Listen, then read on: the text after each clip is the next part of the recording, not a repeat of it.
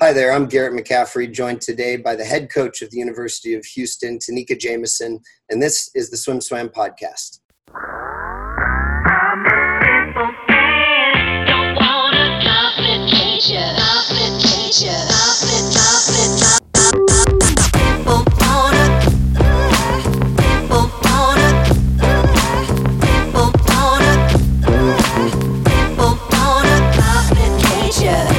Tanica, thank you so much for making time today. How's it going down in Houston?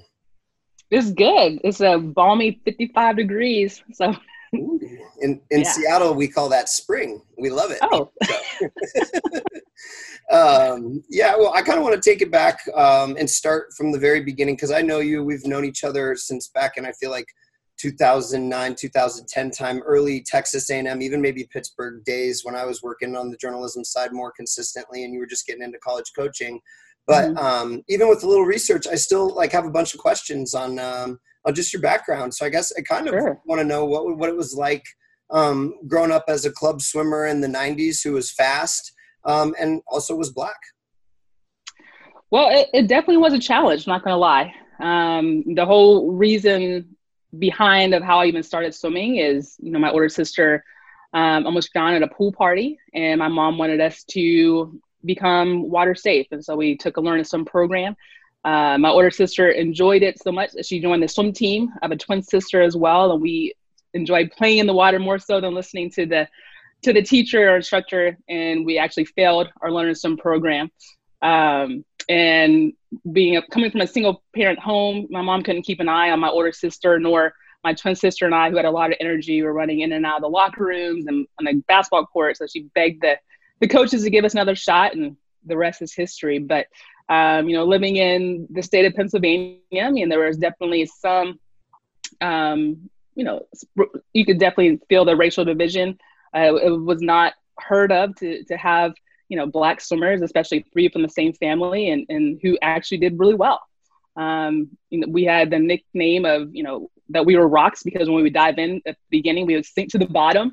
And eventually we learned how to improve our technique and we got better over time. And, it was a great experience living in Pennsylvania. Then we moved out to California from middle school through high school, and swimming outdoors was a lot of fun. I was tan all year round. I kind of missed that.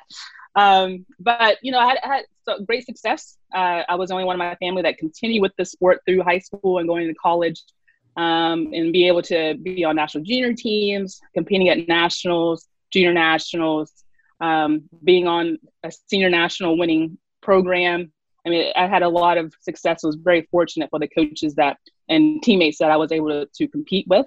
And then that led me to the University of Texas from 99 to 2003, and had a lot of great success working with my teammates. And then my head coach, Jill Sturkle, who is still a good and dear friend and mentor to me to this day. And one of the main reasons why I am a swim coach and the love that I have for teaching and motivating and really trying to build something positive within our sport.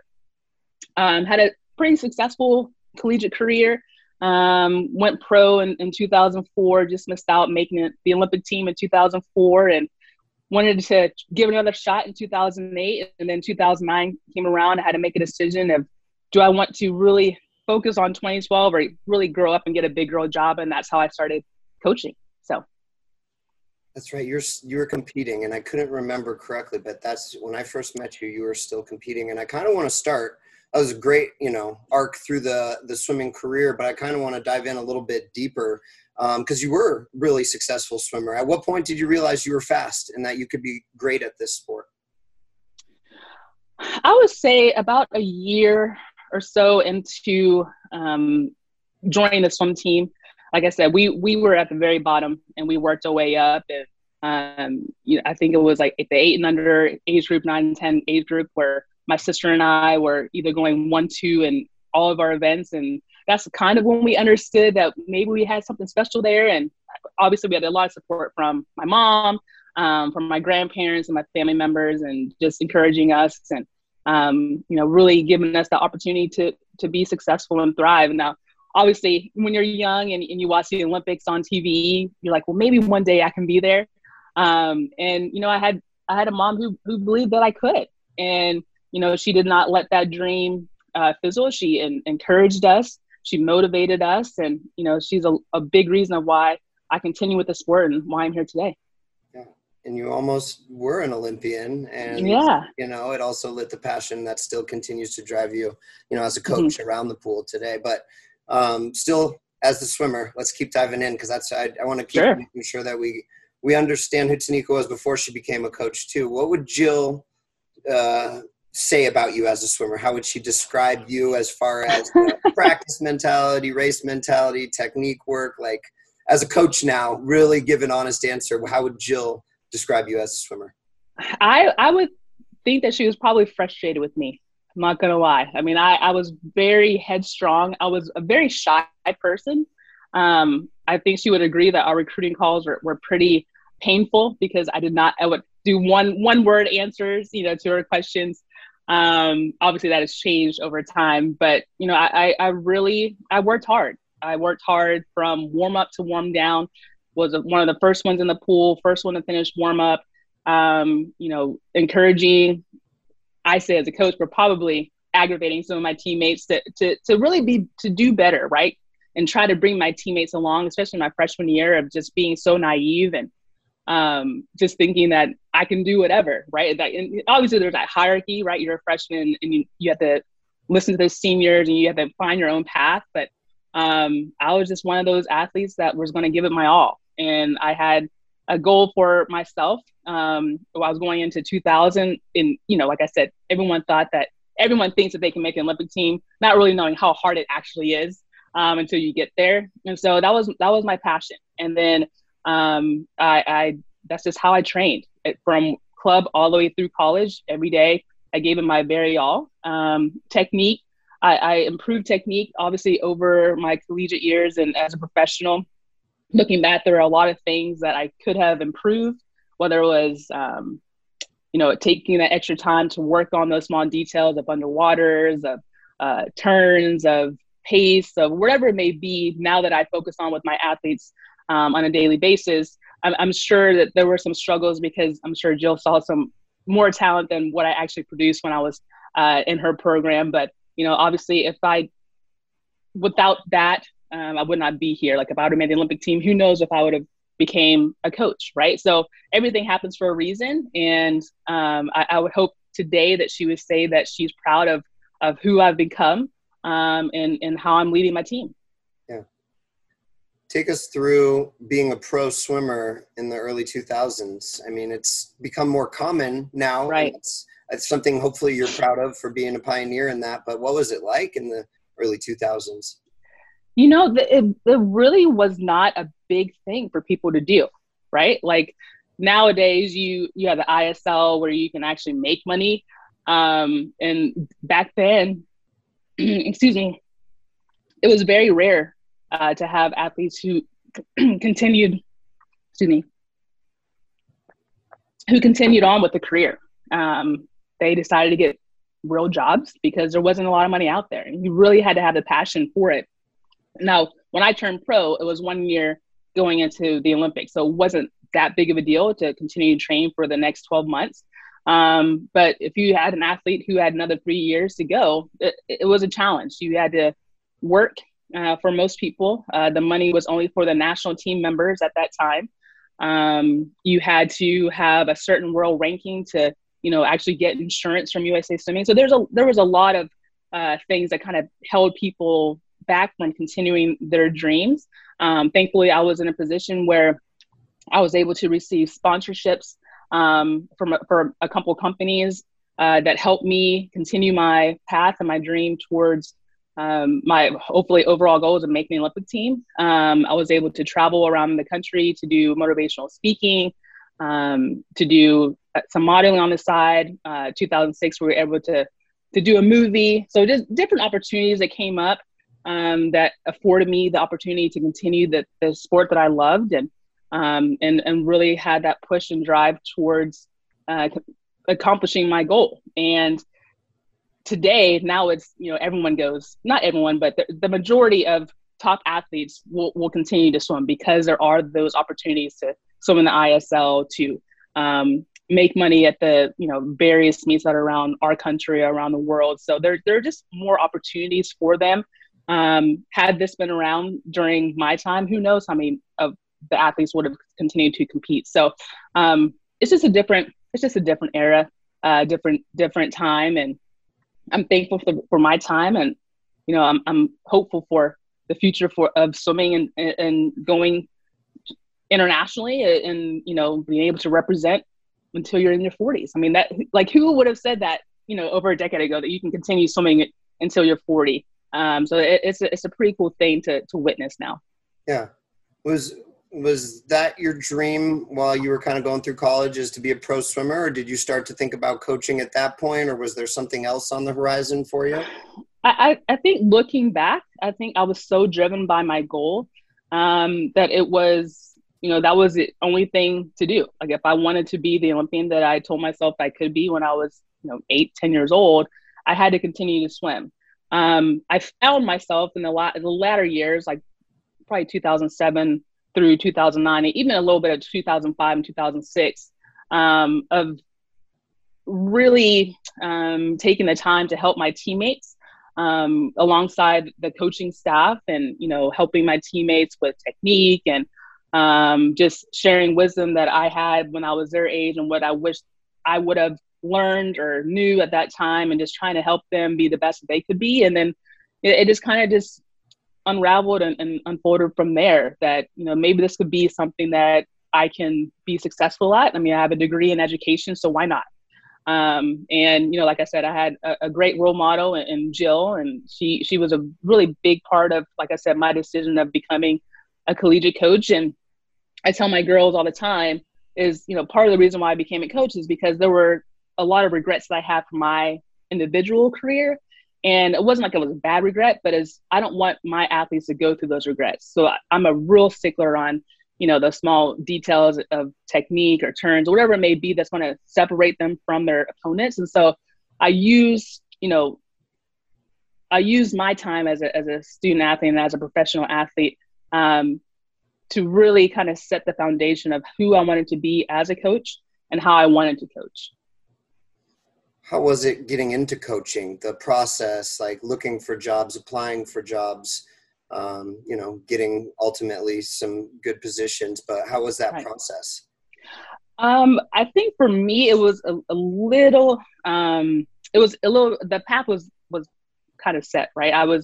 My first job was at the University of Pittsburgh. It was pretty late in the season when I was hired, where they were looking for someone to join right away. And I had just finished my last competition, didn't know what I was going to do, whether I was going to continue to compete or not. And I said, well, let me just put in my name, because it's back in the state that I'm from. My grandfather lived there. I was like, how cool would that be to start my first job in Pittsburgh? So, I reached out and interviewed well, and the rest is history there. And then, living in Pittsburgh, as a kid, winters are great. As an adult, not so much. I'm not a big fan of snow.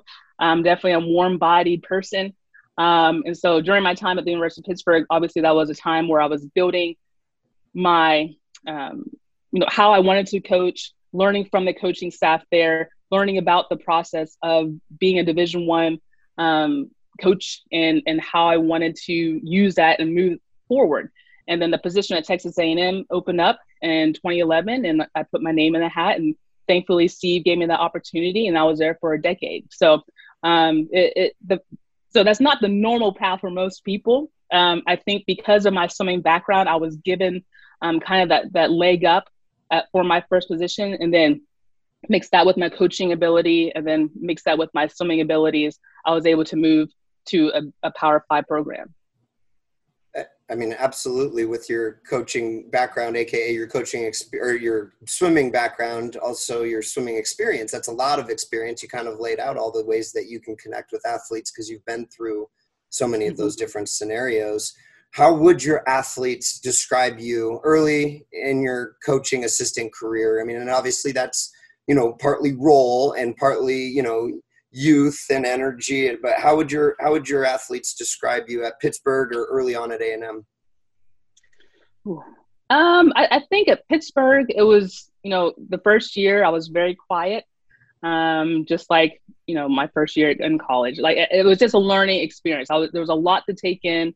There was a lot to learn about, how they ran their program. The group that I was coaching mid distance at the time, which was right in my wheelhouse because I was a mid distance swimmer. So it was really an opportunity there for me to learn, and kind of mix in the background that I have as an athlete. And I also had the opportunity to coach the club team. So it was a twofer, right? So I coached a collegiate team and I coached a club team. So, Just those to athletes. clarify, you got to write like the training and stuff for that mid D group too. Like you got right off the bat that kind of leeway. No, Okay. no. The coach that was over that group, I was basically learning from him. His name was Jeff Berghoff, and he was a seasoned coach.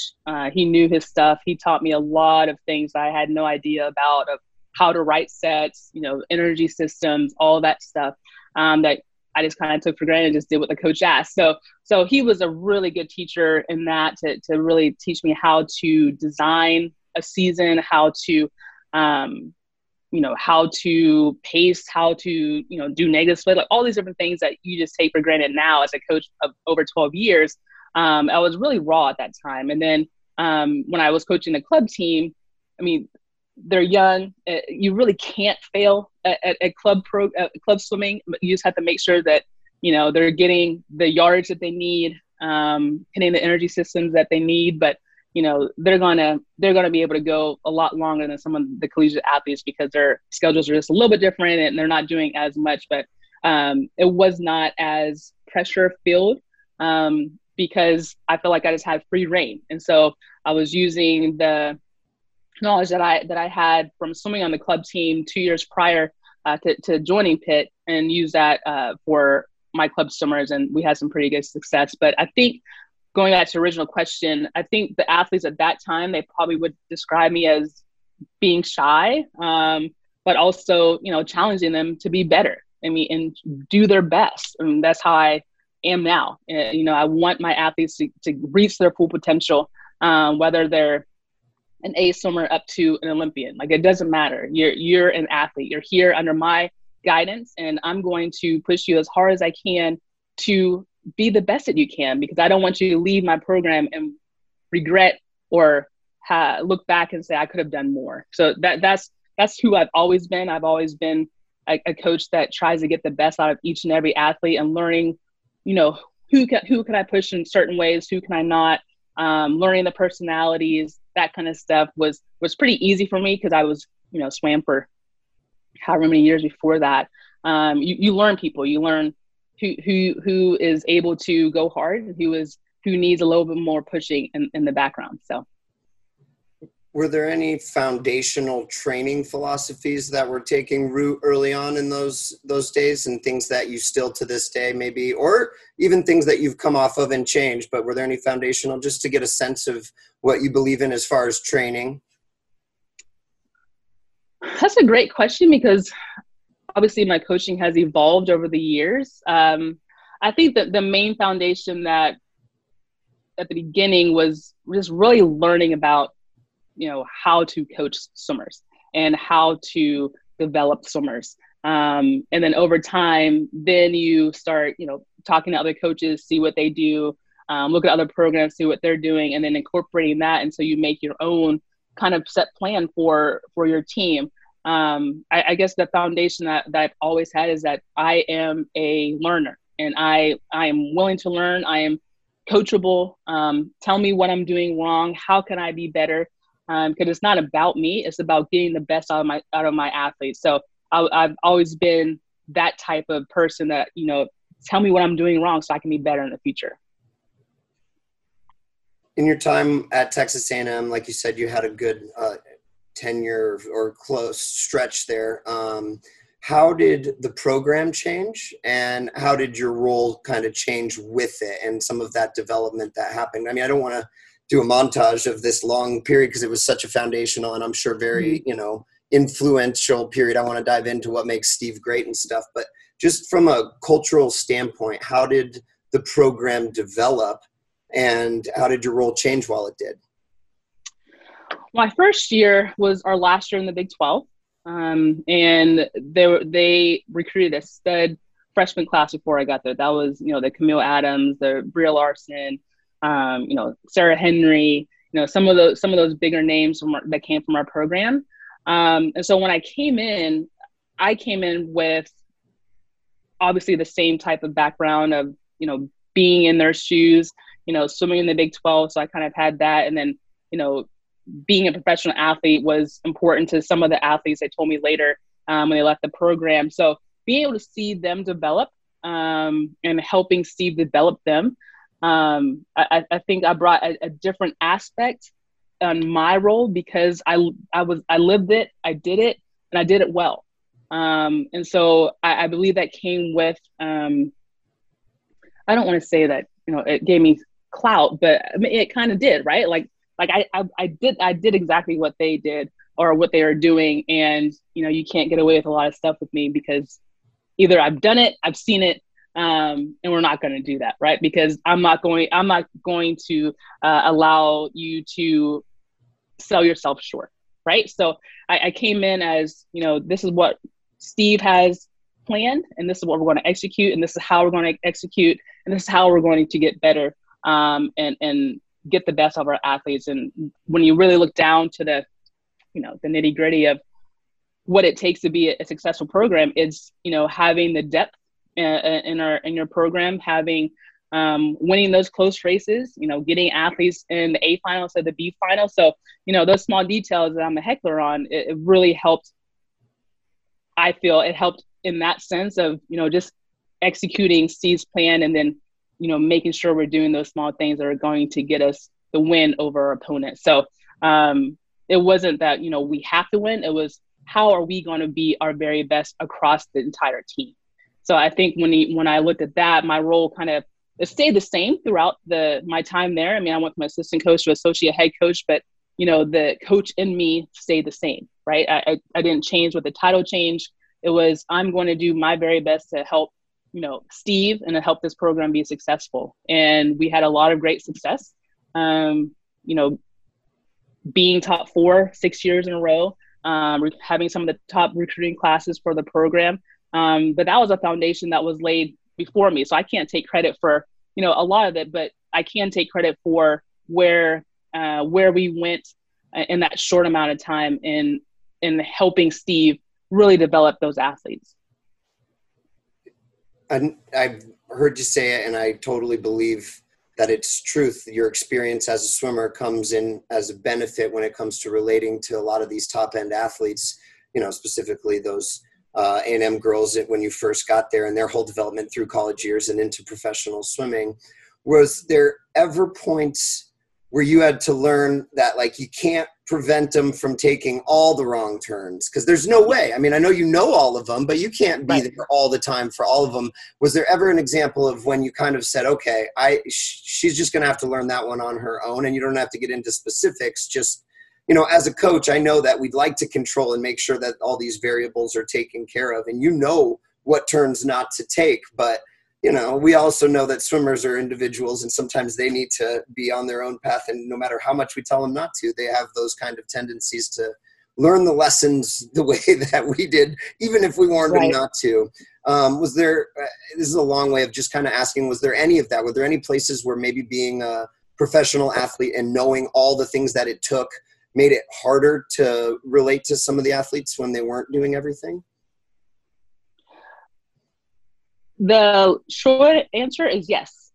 The long answer is, looking back on that time and even, being here at the University of Houston, I mean, everyone's on their own journey, and you can't get from point A to point B in a straight line. There's going to be hills and dips and divots, and you have to be there alongside them. And sometimes you have to let them fail. Even if you are continuing to, try to guide them in the right direction, they're going to fail, and that's okay. You just have to be there when they do and teach them how to learn from that failure, because that's how you really have success, right? Like, I don't think there's a single athlete who has not had any failures in their careers. So good coaches are the ones that are there to watch them fail. Even whenever you try to alleviate that, but be there to pick them up, right? Be there to motivate them, be there to, show them where they could be better and then try to help them change. And it's not going to change for some of them over a semester, over a season, over 2 seasons, but just being there consistently, and not changing of who you are, and not changing your expectations is how you allow those athletes to fail and then watch them be successful over time. Cool. Love that answer. I agree. Like that is kind of the goal, right? Is to, because they're going to fail. So anyway, how would you describe I'd call that good coaching. And I think everybody who's listening and everybody, you and I both agree that Steve Boltman is a fantastic coach, one of the greatest of all time. What does he do as good or better than everybody else? What's he great at? He is very patient. He is very patient. He knows that his program, the way that he writes sets, the way that he sees and plans, he knows that his athletes are going to be successful when they need to be successful. And that was something that I learned from him, and I'm implementing with my program. Just knowing that, some programs, they have a big taper at invite. That's not the plan. The plan is at the end of the season, to get those athletes to be successful at conference or NCAAs or wherever that may be. But trust the process. That's the main thing. And a lot of our athletes and a lot of our success came from them just trusting the process. And that's something that we try to instill here at the University of Houston. Just trust what we are doing. You may not see what we see, but we know that we're going in the right direction. And that's a lot to say from athletes, right? If you believe in what your coaches are doing, if you can see the confidence that your coaches have and what they are trying to instill, then that gives our athletes confidence when they step up on the block. Now, we can't guarantee that they're going to be successful, but our athletes knew at A&M, and my athletes know here, that we have done our very best and have given them the platform to be as successful as they can be during that season. And we keep building from there. So that was one of the things I loved about Steve, is it's learning how patient he was, and not getting, too high or too low, where I was just like kind of all over the place at the first couple of years. But then, I started to trust and see that, we are going to be successful. It does not matter how they look right now. Our main goal is that they're going to be successful when they're supposed to be successful. And we had a lot of success with that. So transitioning into your role now at University of Houston, and I'd kind of like to talk about that process and what it was like when you started looking for head coaching jobs. But just to piggyback on what you just said about Steve's patience and the things that you learned about Steve, what he's created at A&M is stability. And there is like some consistent stability that is pretty rare in our sport, period, at any team, collegiate or club level. And no matter where you were going to next, because you were bound to be a head coach with all of your experience and successes, and because people need you to be a head coach, it was going to be a transition, which is not stability. So patience is obviously a great one to learn, but is that partly hindsight, looking back now and being like, okay, now that I've transitioned, which I'm just assuming, I don't know for a fact, but it's had to be, change is hard, change is hard. And when you've had consistency of a program and a head coach that's been there for a long time, and now you're starting over at a program where you're in the first year as a coaching staff and a head coach, how have you leaned back on some of those lessons from Steve to help you in this first year at University of Houston? It's a really great question. Obviously, that first week or 2 weeks, you're learning about a lot of things that I had absolutely no idea that Steve did in the background. There's a lot of administration work that I had absolutely no idea, right? So that was a big transition. And then when it came to the summer, I only had 8 girls or so in the summer. So me transitioning to the head coaching role over the summer was actually really good for me. Moving, I'm a single mom, so moving to a city where, my mom and my stepdad and my sister live, is a true blessing for my daughter, and for me to continue to grow professionally. So there was a lot of stress with that, of moving, a 2-year-old child to a different city, trying to find a house in the worst housing market to buy a house, living 35 to over an hour away, just depending on traffic from the university. That in itself was hard. But then, come fall and hiring my assistant, Alan, that took a lot of stress off, right? Because I was doing everything on my own until I had my assistant coach here. And when we started the season, obviously you have a lot of excitement because it's new. You're getting to learn all this, the athletes on your team, teaching them of who you are, where you want this program to go, setting your non-negotiables, all of that. And then just trying to watch it just play itself out, right? Because they're getting used to our new style. We're getting used to how, they train with, whether they're this former coach or from the former club coaches. Everyone comes from a different background. So trying to meld all those backgrounds and cultures together, it takes time. This is only month, 7 or 8 that we've been in our season. So we've seen progress. And that's the main thing, is in showing our athletes that there is progress. And, watching them grow together and work together and, hold each other accountable and really work towards their team goals. I mean, it's been phenomenal, especially these last 2 or 3 weeks of just watching the team come together and starting to see some new, fresh faces with our taper arriving, with conference starting next week. And, just seeing them come together as a team, we're excited about next week. But yeah, patience. I've definitely had to use that. I've called Steve a few times and talked to him a bit. I've reached out to a lot of my contacts, of my mentors, whether it was Jill or Kathy, or just a lot of people that I trust that will tell me the truth, and that I can bounce ideas off of them. So it's been a good ride, and I'm excited for where we're going. But I'm definitely excited for where we're going next week and watching all their hard work pay off. You said when you transitioned from assistant coach at A&M to associate head coach at A&M, you were able to transition without changing as a person. And I believe that, and that has to be a conscious choice. But again, with the stability at A&M, it was a little easier to do that. You were in the same place with the same coach still, right. So it was able to do that. Were you able to hold on to the pieces that you wanted to hold on to? Because when you're becoming the head coach, you, just like you said, you have more responsibility. There are different things. And as opposed to being the learner that you were describing yourself as early on, which I think is still a healthy head coaching mentality if it's done appropriately, but there's not enough room for just that. You also have to be a decider, and you also have to right. be a leader. So right. Were you able to hold on to the things? And the good news is it's a new set of athletes. So your athletes can't say, wow, Tanica really changed. But to yourself, if you're looking at, how you've transitioned from your role at A&M to how you are now as a head coach, would you say you've changed? That's a great question. I don't think I've changed who I am as a person. I've been the same. I will tell you how it is. I don't sugarcoat a lot of things.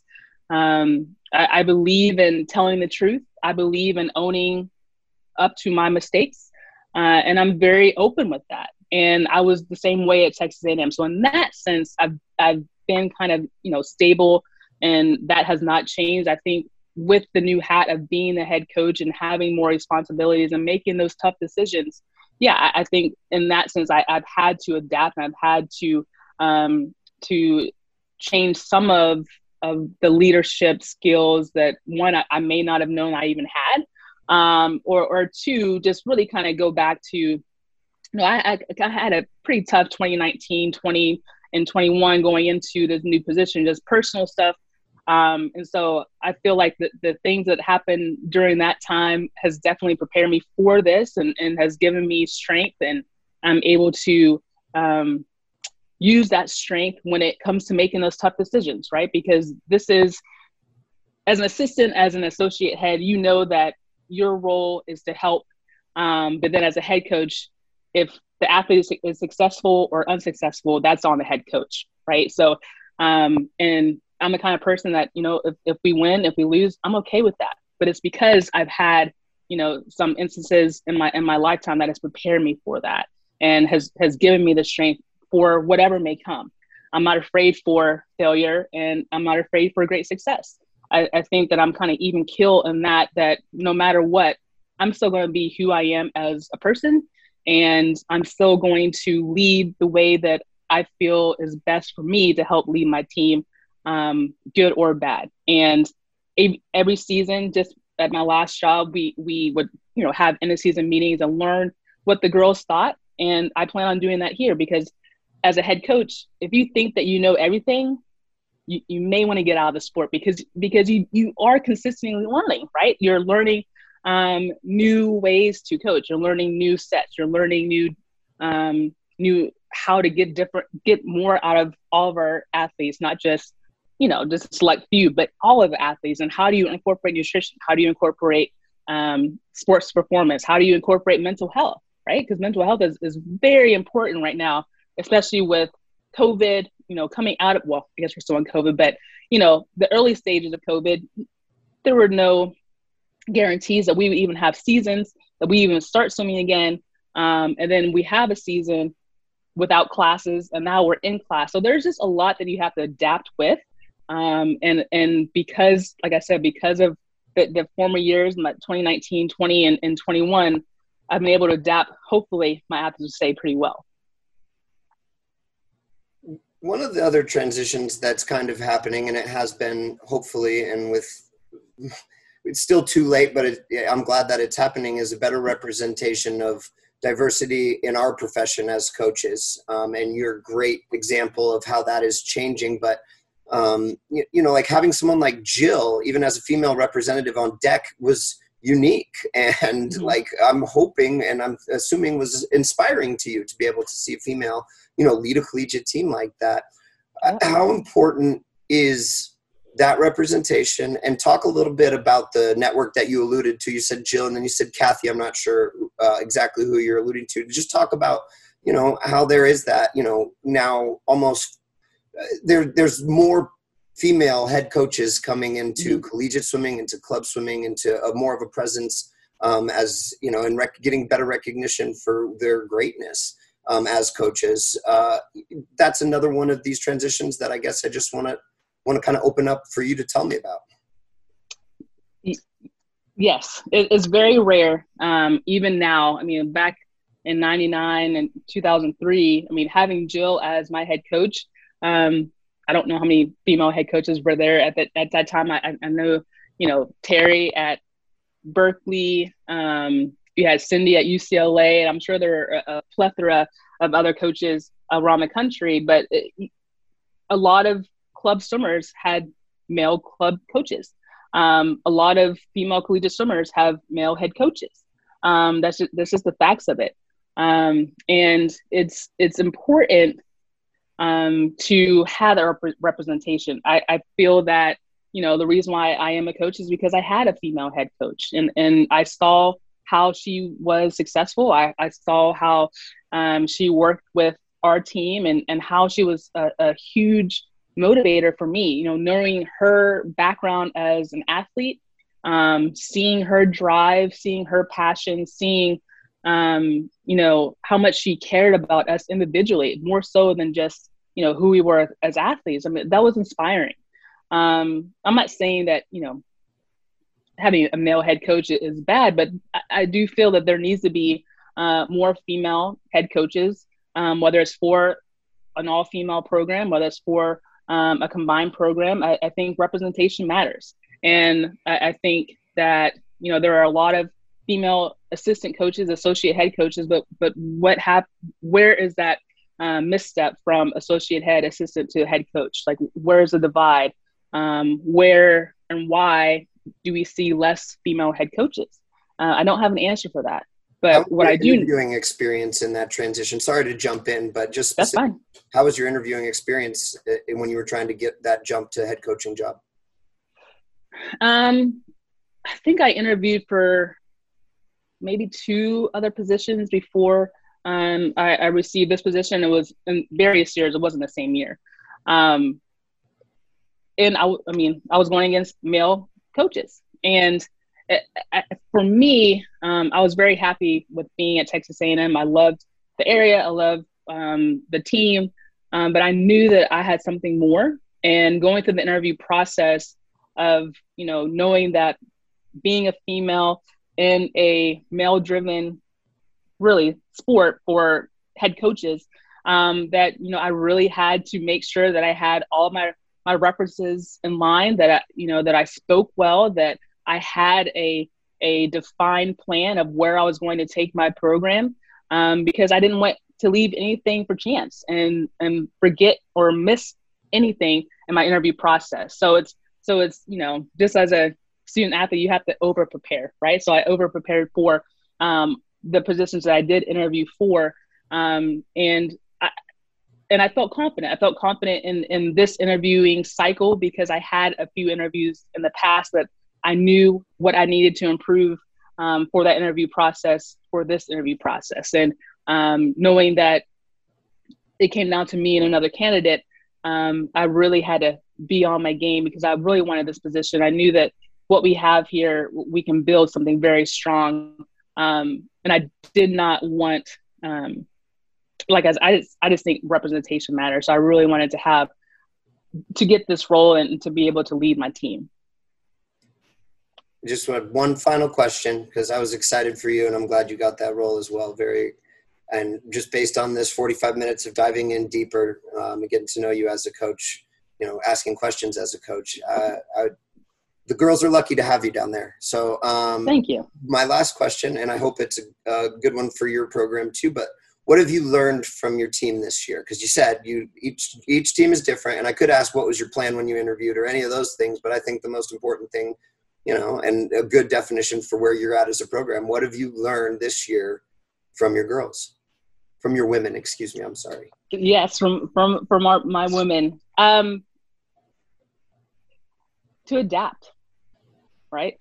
This year, I kind of briefly talked about that this is the first year for a lot of our girls to be in class again and relearning how to be in college courses.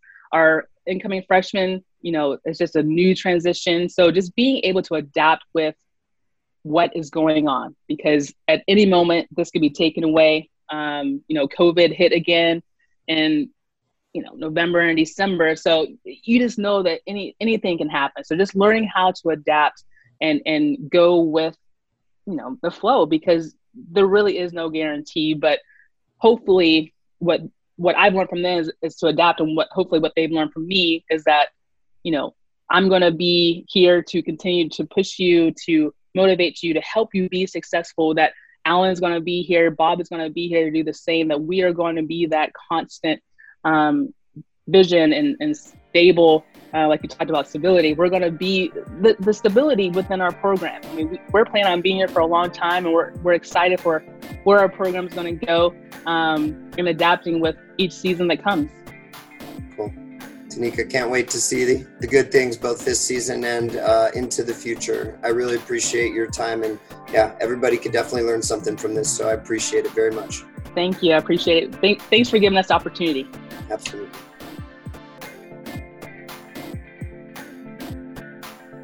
You've been listening to the Swim Swam podcast. Stay tuned for new episodes every week. You can take Swim Swam podcast on the go by subscribing on your favorite podcast platform. Look for links in the description below, and be sure to subscribe to our YouTube channel for more videos as well.